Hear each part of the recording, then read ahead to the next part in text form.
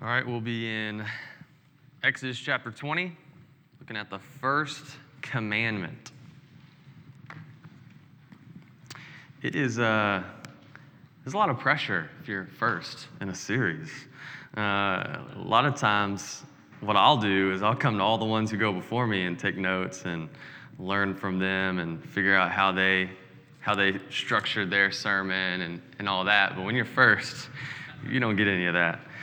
But also, when things are first, it shows us that they are important, and we're going to see that today. Oftentimes, you can see something about how important it is because it's first. So if you look at your grocery list, a lot of times on our grocery list, the most important things are at the top. Your bread, your peanut butter, your bananas, Nutella, so be it. But you get further down in the list. On my list, I got things like a chainsaw, an attic door, and those things have been on the list for months and months. They're not that important. So the things that the first are the more important. In other cultures, this is something that shows really big importance is the firstborn. So a lot of times in other cultures, the firstborn, and we even see that in the Bible a lot, they're the ones that inherit all the land, all the stuff that gets handed down.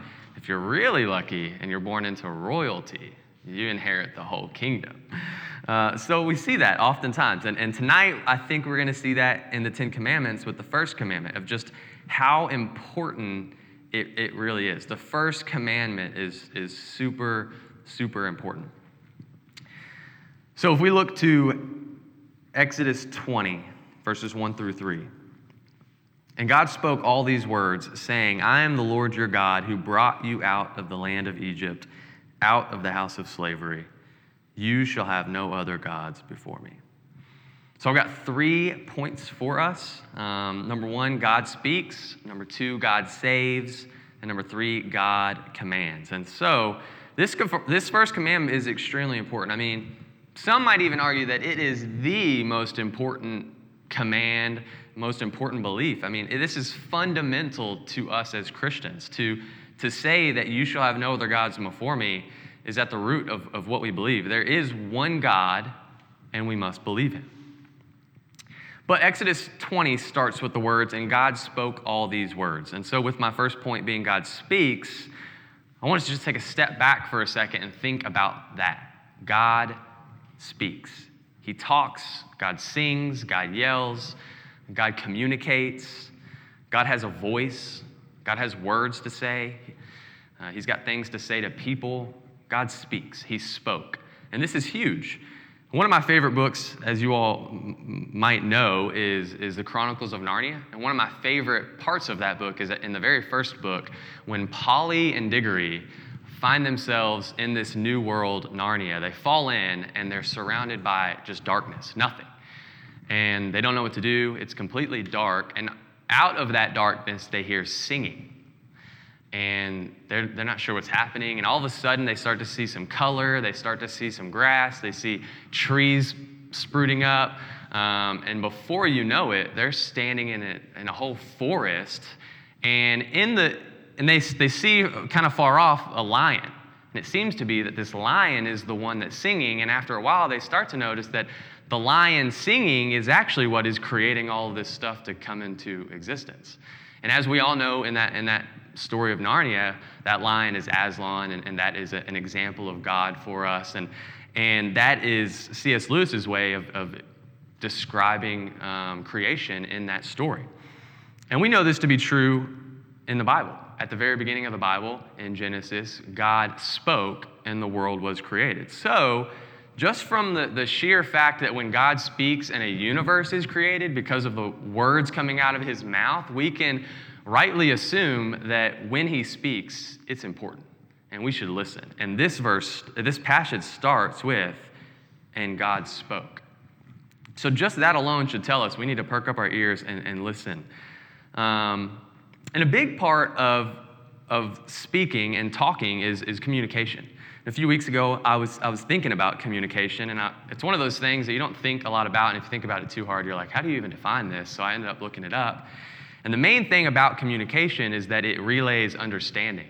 So when somebody communicates, there's understanding. That's the whole goal of communication. And so when God communicates with us. When he speaks to us, he wants us to understand him. And we talked about this last week with Josh Womble's sermon, was one of the ways that we can rightly use the Ten Commandments, and one of the things that the Ten Commandments does for us is shows us that we can understand God and know his character. We can see what he likes and what he dislikes by looking at the things that he's commanded us. And so, what does he say? But before we get there, again, just going back to how important this is about to be, the whole chapter 19 in Exodus really builds up. It's like this whole build up to chapter 20 in the Ten Commandments. In chapter 19, Moses is going up on the mountain and God is speaking to Moses. And every time God speaks, there's fire and there's flames and there's smoke and there's this mountain and there's thunder and lightning. And all of that is happening just because God is speaking. And so just from all of that buildup happening all throughout chapter 19, we can also think, okay, whatever he's about to say is really, really important because of all of that buildup that we get. And so, first thing that he says is, I am the Lord your God. There is only one true God, and I am he, is what he says. And if you notice in your Bible, the word Lord there is in all capital letters. And this points us back to that conversation that Moses and God had, where Moses is asking God, what should I call you? And God says, well, you can call me I am who I am. There's not really a good way to translate that. It ends up being 4 letters, YHWH. You throw in some vowels in there, you get Yahweh. And Yahweh is usually, a lot of times in different translations, what you would see right there. It would say, I am Yahweh, your God. I am the Yahweh, your God. And anytime we see Yahweh or the word Lord in all capitals, it's telling us that God is using his specific personal name, talking about himself. So right here, when it says, I am the Lord, your God, he's reminding us that he's talking about only himself and no one else. Isaiah 42:8 says it like this, I am the Lord, all caps, that is my name. My glory I give to no other, nor my praise to carved images. The second point tonight is God saves. So if we keep reading, I am the Lord your God who brought you out of the land of Egypt, out of the house of slavery. God saves. So if you go back again to last week's sermon with Josh Womble, he talked a lot about if you use something wrongly, it can be deadly, but if you use it the right way, it can be good. And he talked about his pocket knife, and I liked that. I thought it was funny. And so with the Ten Commandments, it's very similar like that. We can't earn our salvation. We shouldn't be thinking about the Ten Commandments and thinking, I need to do these things to my best ability so that God accepts me. That's the wrong way to think about it. We should be looking at the Ten Commandments. The Ten Commandments should be reminding us that we are sinners and we need a Savior. We cannot live up to the standard that God has set through these Ten Commandments. And so what he's doing right here is he's saying, look, I've already saved you. You're no longer slaves. He's reminding them that God has already saved them. Before he even gets to them doing anything, God says, I've already saved you. So these 10 commandments that I'm about to give you, they're not going to save you because I already have. And so he's reminding them of that. And he's also just reminding us of his authority. He's saying, I am the one who saved you. So listen to what I'm about to say.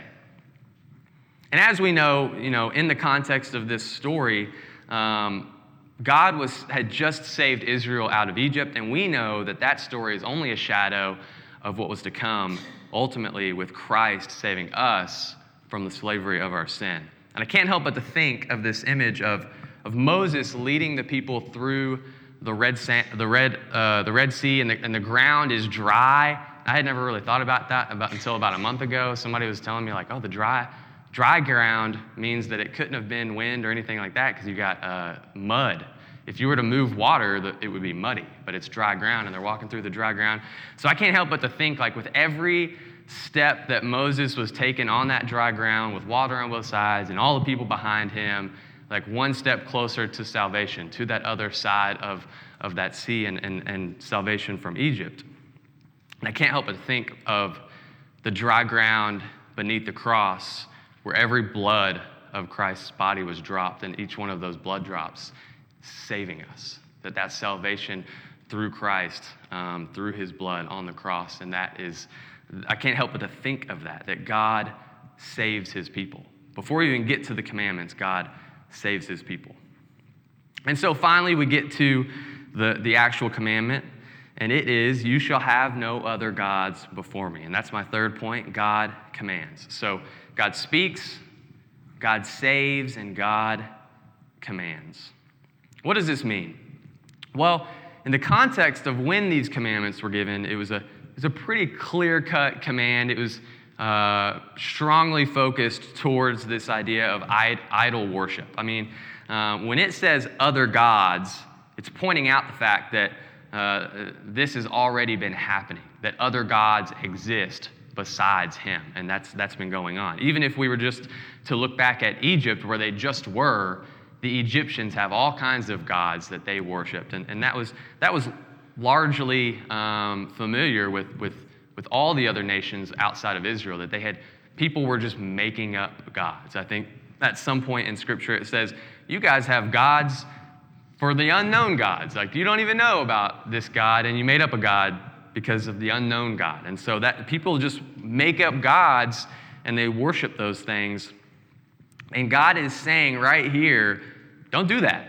Those are fake gods, and I am the only true God. And that's the first commandment. He starts out with it.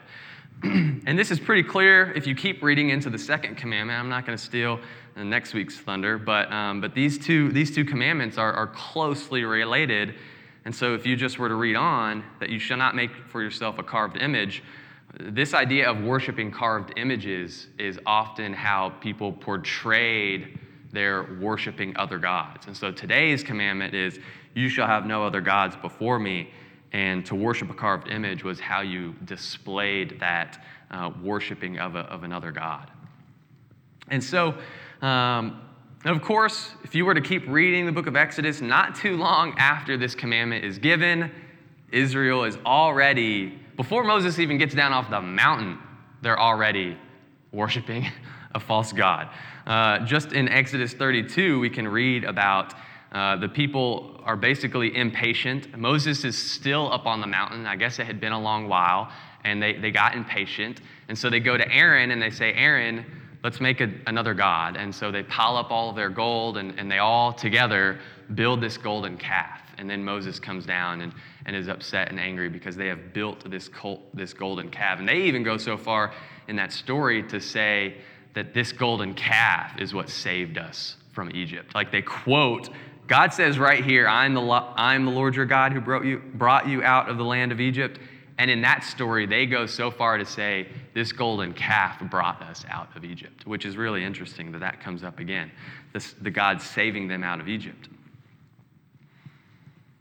But eventually in that story, and how crazy that is that they are going to make a golden calf and worship that instead of the one true God, eventually in that story, Scripture tells us that they sat down to eat and drink and rose up to play. So I think they just wanted to have fun. They wanted what they wanted. They wanted the desires of their heart. They wanted to be comfortable. They wanted to eat and drink and be merry and have fun and party and do what they really wanted to, and which was really in their heart. So before you start to think that, oh, well, this commandment here, this first commandment, when it says you shall have no other gods before me, that was Old Testament. Like, none of us are making carved images in our garages and worshiping down to those. Before you think that, I would caution you to think again. Idolatry is really what's happening in our hearts when we place other things and give them more importance than the one true God. And that's what we're going to talk about for the rest of this evening is idolatry, which is really what this commandment is getting to. You shall have no other gods before me. Let me read you a section from Brad Bigney's book called Gospel Treason. This whole book is about idolatry. And right in the first chapter, he's talking about our passage, the first commandment. In Exodus 23, God tells us that the number one commandment is you shall have no other gods before me. This is foundational. Now let me give you the definition of an idol. An idol is anything or anyone that captures our hearts, minds, and affections more than God. So what could be an idol in your life? Anything. That's why we're in such trouble. Because absolutely anything can become an idol. Even a good thing, when wanted too much, becomes an idol. Idolatry is who or what you worship, what you long for, what your heart is set on. Idolatry is a big deal because it flies in the face of God. That's Brad Bigney in the book Gospel Treason. And Matthew Henry also says this: whatever is esteemed or loved, feared or served, delighted in or depended on more than God, that, whatever it is, we do in effect make a god of, when talking about this first commandment. So I want to give us a few warnings regarding idolatry. And these also come from Brad Bigney's book.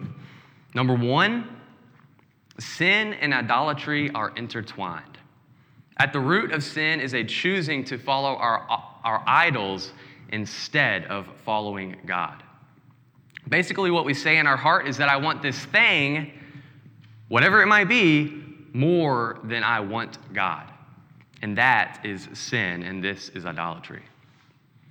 Number two, idolatry is our natural tendency. If we read Romans 1, it says, "For although they knew God, they did not honor him as God or give thanks to him, but they became futile in their thinking, and their foolish hearts were darkened. They exchanged the truth about God for a lie and worshiped and served the creature rather than the Creator." We are born with this selfish desire. We are born with a craving for sin, and we're born with a will that is against God and against his commands. Our idolatry is our natural tendency. Number three, idolatry is never satisfied. Ephesians 4:19 says, "They have become callous and have given themselves up to sensuality, greedy to practice every kind of impurity." And when it talks about being greedy to practice every kind of impurity, some versions say to practice every kind of impurity more and more and more. There's this greed associated with our lusts. There's a greed that's associated with our idolatry. It's this idea of we are never really satisfied when we are seeking after idols. We always need more and more and more. And in athletics, this is often something that comes up. There's always another goal to be reached. Oh, well, if I could just win the state championship, then I win that state championship next week. If I could just win the national championship, all my dreams would come true. You win that national championship. If I could just win the world championships, that would be the best thing ever. And it's just this never-ending cycle of I need more, I need more, I need more. And you never feel like you are accomplished. You never feel satisfied. You never feel full. So we never end up satisfied when our heart is set on idols. Number four, idolatry is a threat to your soul. 1 Peter 2:11 says, "Beloved, I urge you as sojourners and exiles to abstain from the passions of the flesh, which wage war against your soul." Ultimately, idolatry is not having God at the center of your life. And God doesn't want just part of your heart. He wants all of your heart. He doesn't want to share it with anyone because he is a jealous God, and he must have our whole heart. Idolatry is a threat to your soul. So idolatry is pretty serious. Living life with anything other than God at the center of it and at the focus as your highest desires is dangerous. And this is what the first commandment is all about. You shall have no other gods before me. And while we can't fully obey the 10 Commandments, that's not a good way of us using the 10 Commandments to try to earn our way into heaven. And if I can just do these 10 Commandments as good as I can, I'll get into heaven. While we can't obey them perfectly, that doesn't mean we can't try. We should still be desiring these things. We shouldn't just read the 10 Commandments and think, well, I can't obey these things, so why even bother? That's not the attitude that we should have. Eric Liddell, a missionary in China, often said, "As Christians, I challenge you. Have a great aim. Have a high standard. Make Jesus your ideal, make him an ideal, not merely to be admired, but also to be followed. And what he's saying there is Jesus was perfect. Just because we already know that we'll never be perfect doesn't mean we shouldn't strive for that perfection. When Jesus is our ideal, we don't just admire him, we strive after that perfection that he lived. So with that being in our minds, I also want to give us a few tips on how to handle idolatry. Number one, we can search our hearts. Psalm 139, 23-24 says, "Search me, O God, and know my heart. Try me and know my thoughts, and see if there be any grievous way in me, and lead me in the way everlasting." And you might ask, how can we search our hearts? And you can start by taking a good look at how you spend your time, and how you spend your money, and how you spend your attention. Because oftentimes, how we spend those things show us the desires of our heart. How you spend your money shows us where your heart is. How you spend your time shows us where your heart is. The fact that I have a garage full of expensive bikes tells you all I care a lot about bikes.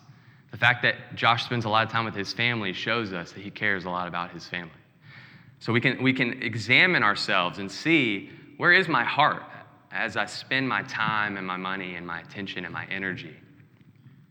Luke 12:34, these are the words of Jesus, "For where your treasure is, there your heart will be also." Number two, repent. So number one, search your heart. Number two, repent. So once you've searched your heart, you've identified those idols. I've got too many bikes. We must repent.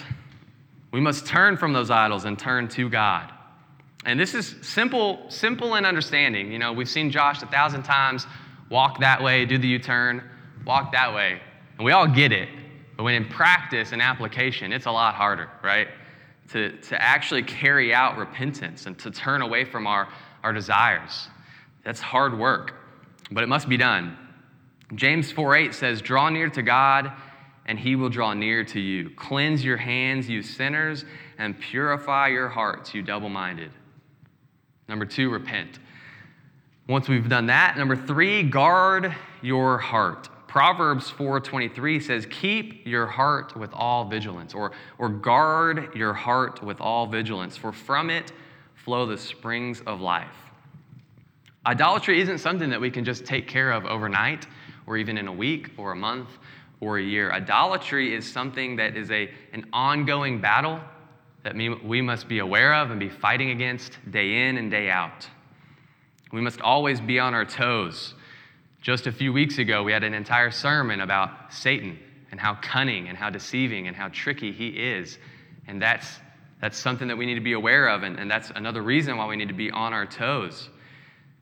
An old hymn, "A Mighty Fortress is Our God," reminds us of our enemy when it says, "For still our ancient foe doth seek to work us woe. His craft and power are great, and armed with cruel hate, on earth is not his equal."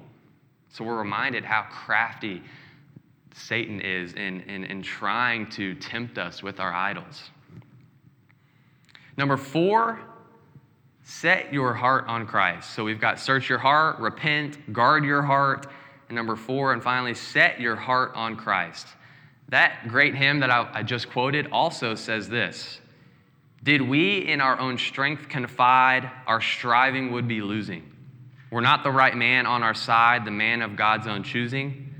Doth ask who that might be, Christ Jesus, it is he must win the battle." Christ is the fulfillment of the first commandment. He came and he lived a life completely with God at the center.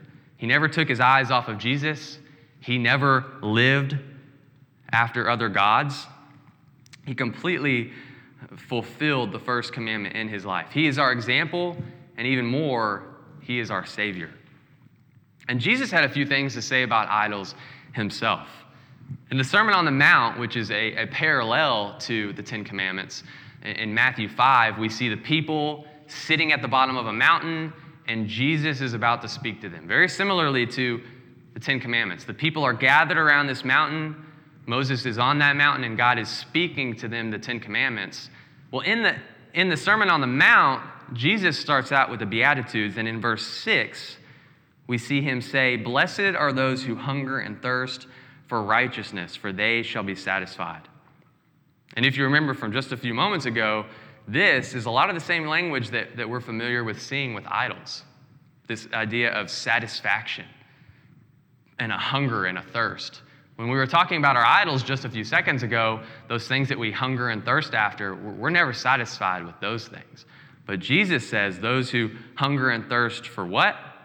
For righteousness will be satisfied. That is how we're satisfied. What really satisfies us is there a hunger and a thirst for God and his righteousness. Later on in the Sermon on the Mount, Jesus also says we cannot have two masters. You cannot serve both God and money. Or you could paraphrase it or say it another way, you cannot serve both God and idols. Whatever that idol might be, money, anything at all that would be, you would be putting more emphasis and more focus on than God would be an idol. And ultimately, we must look to Christ if we have any hope of defeating our idols. It's not just a turning away from idols when we repent. It's a turning away from idols and turning to Christ. So if we're just honest, that's not an easy thing to do, like I said, to turn away from the things that you desire. But with this turning away from idols is also a turning to something even greater. And we need to realize that. That when we turn away from idols, what we think is what we really want and what our heart's desires are, whatever that might be. When we turn away from those things, we're turning to something better. We're turning to God. We're turning to Christ, our Savior. One of my favorite Bible verses in Scripture is Psalm 37, verse 4.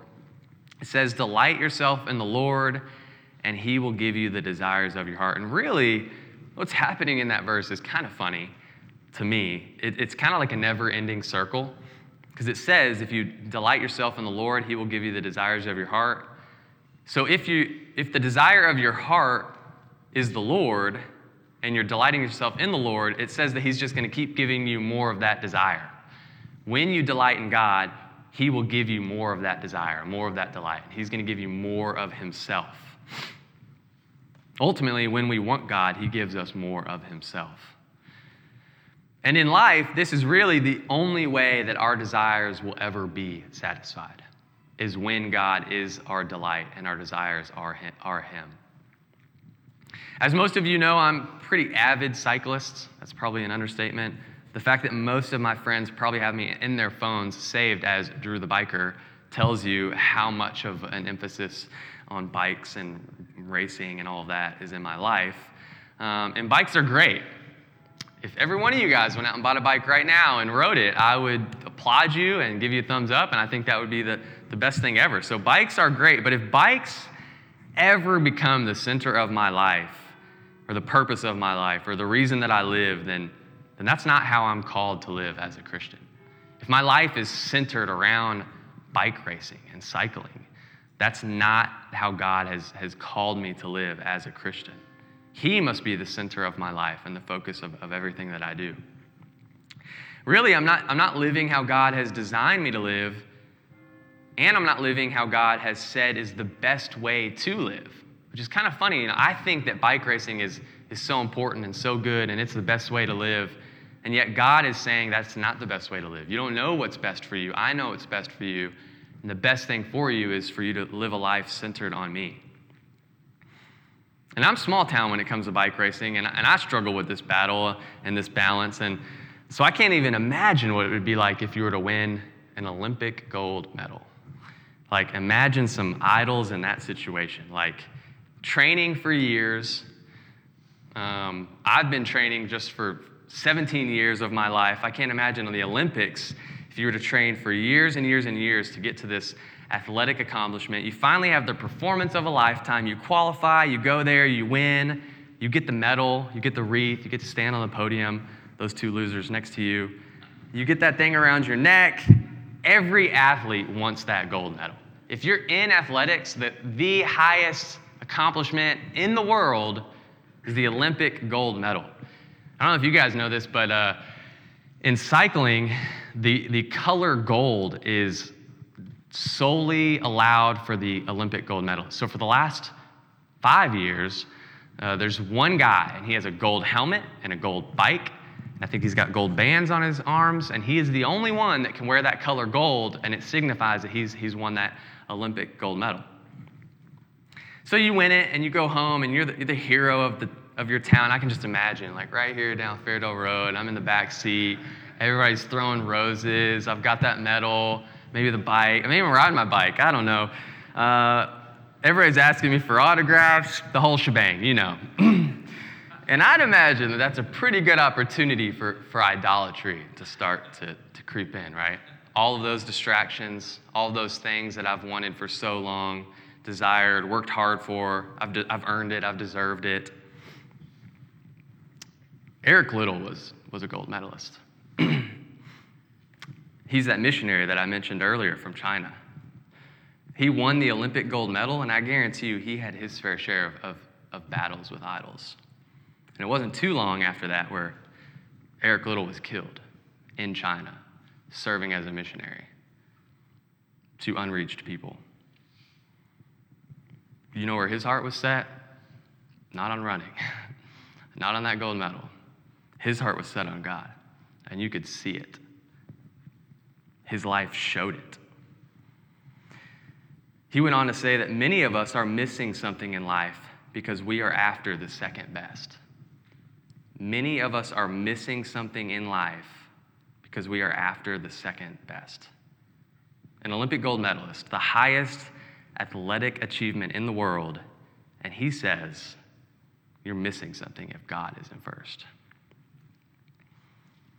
So let's be the kind of people that live with God at the center of everything, with God as first in our lives, first in our desires, and first in our hearts, because there is no better way to live.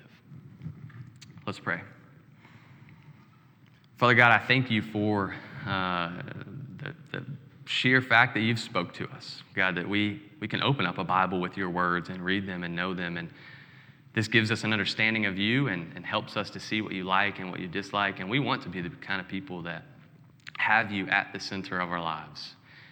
We realize that we have idols in our lives. There are things in our lives that tempt us to turn away from you, tempt us to strive after more so than you. And we don't want that. We realize that this is a battle, and we want to stay focused with eyes set on Christ. We want to run the race set before us with endurance and with eyes set on Christ. So God, we pray that you would help us to do that. Help us not to have other gods before you. Help us to live out the first commandment and ultimately look to Christ, who lived this first commandment. For he is our ultimate example and our Savior. And it is through his blood that we are saved. God, we thank you for that sacrifice. We thank you for the fact that he rose from the grave. We look forward to worshiping him this week and hearing more and more about that resurrection and celebrating that. Father God, we pray all these things in Christ's name.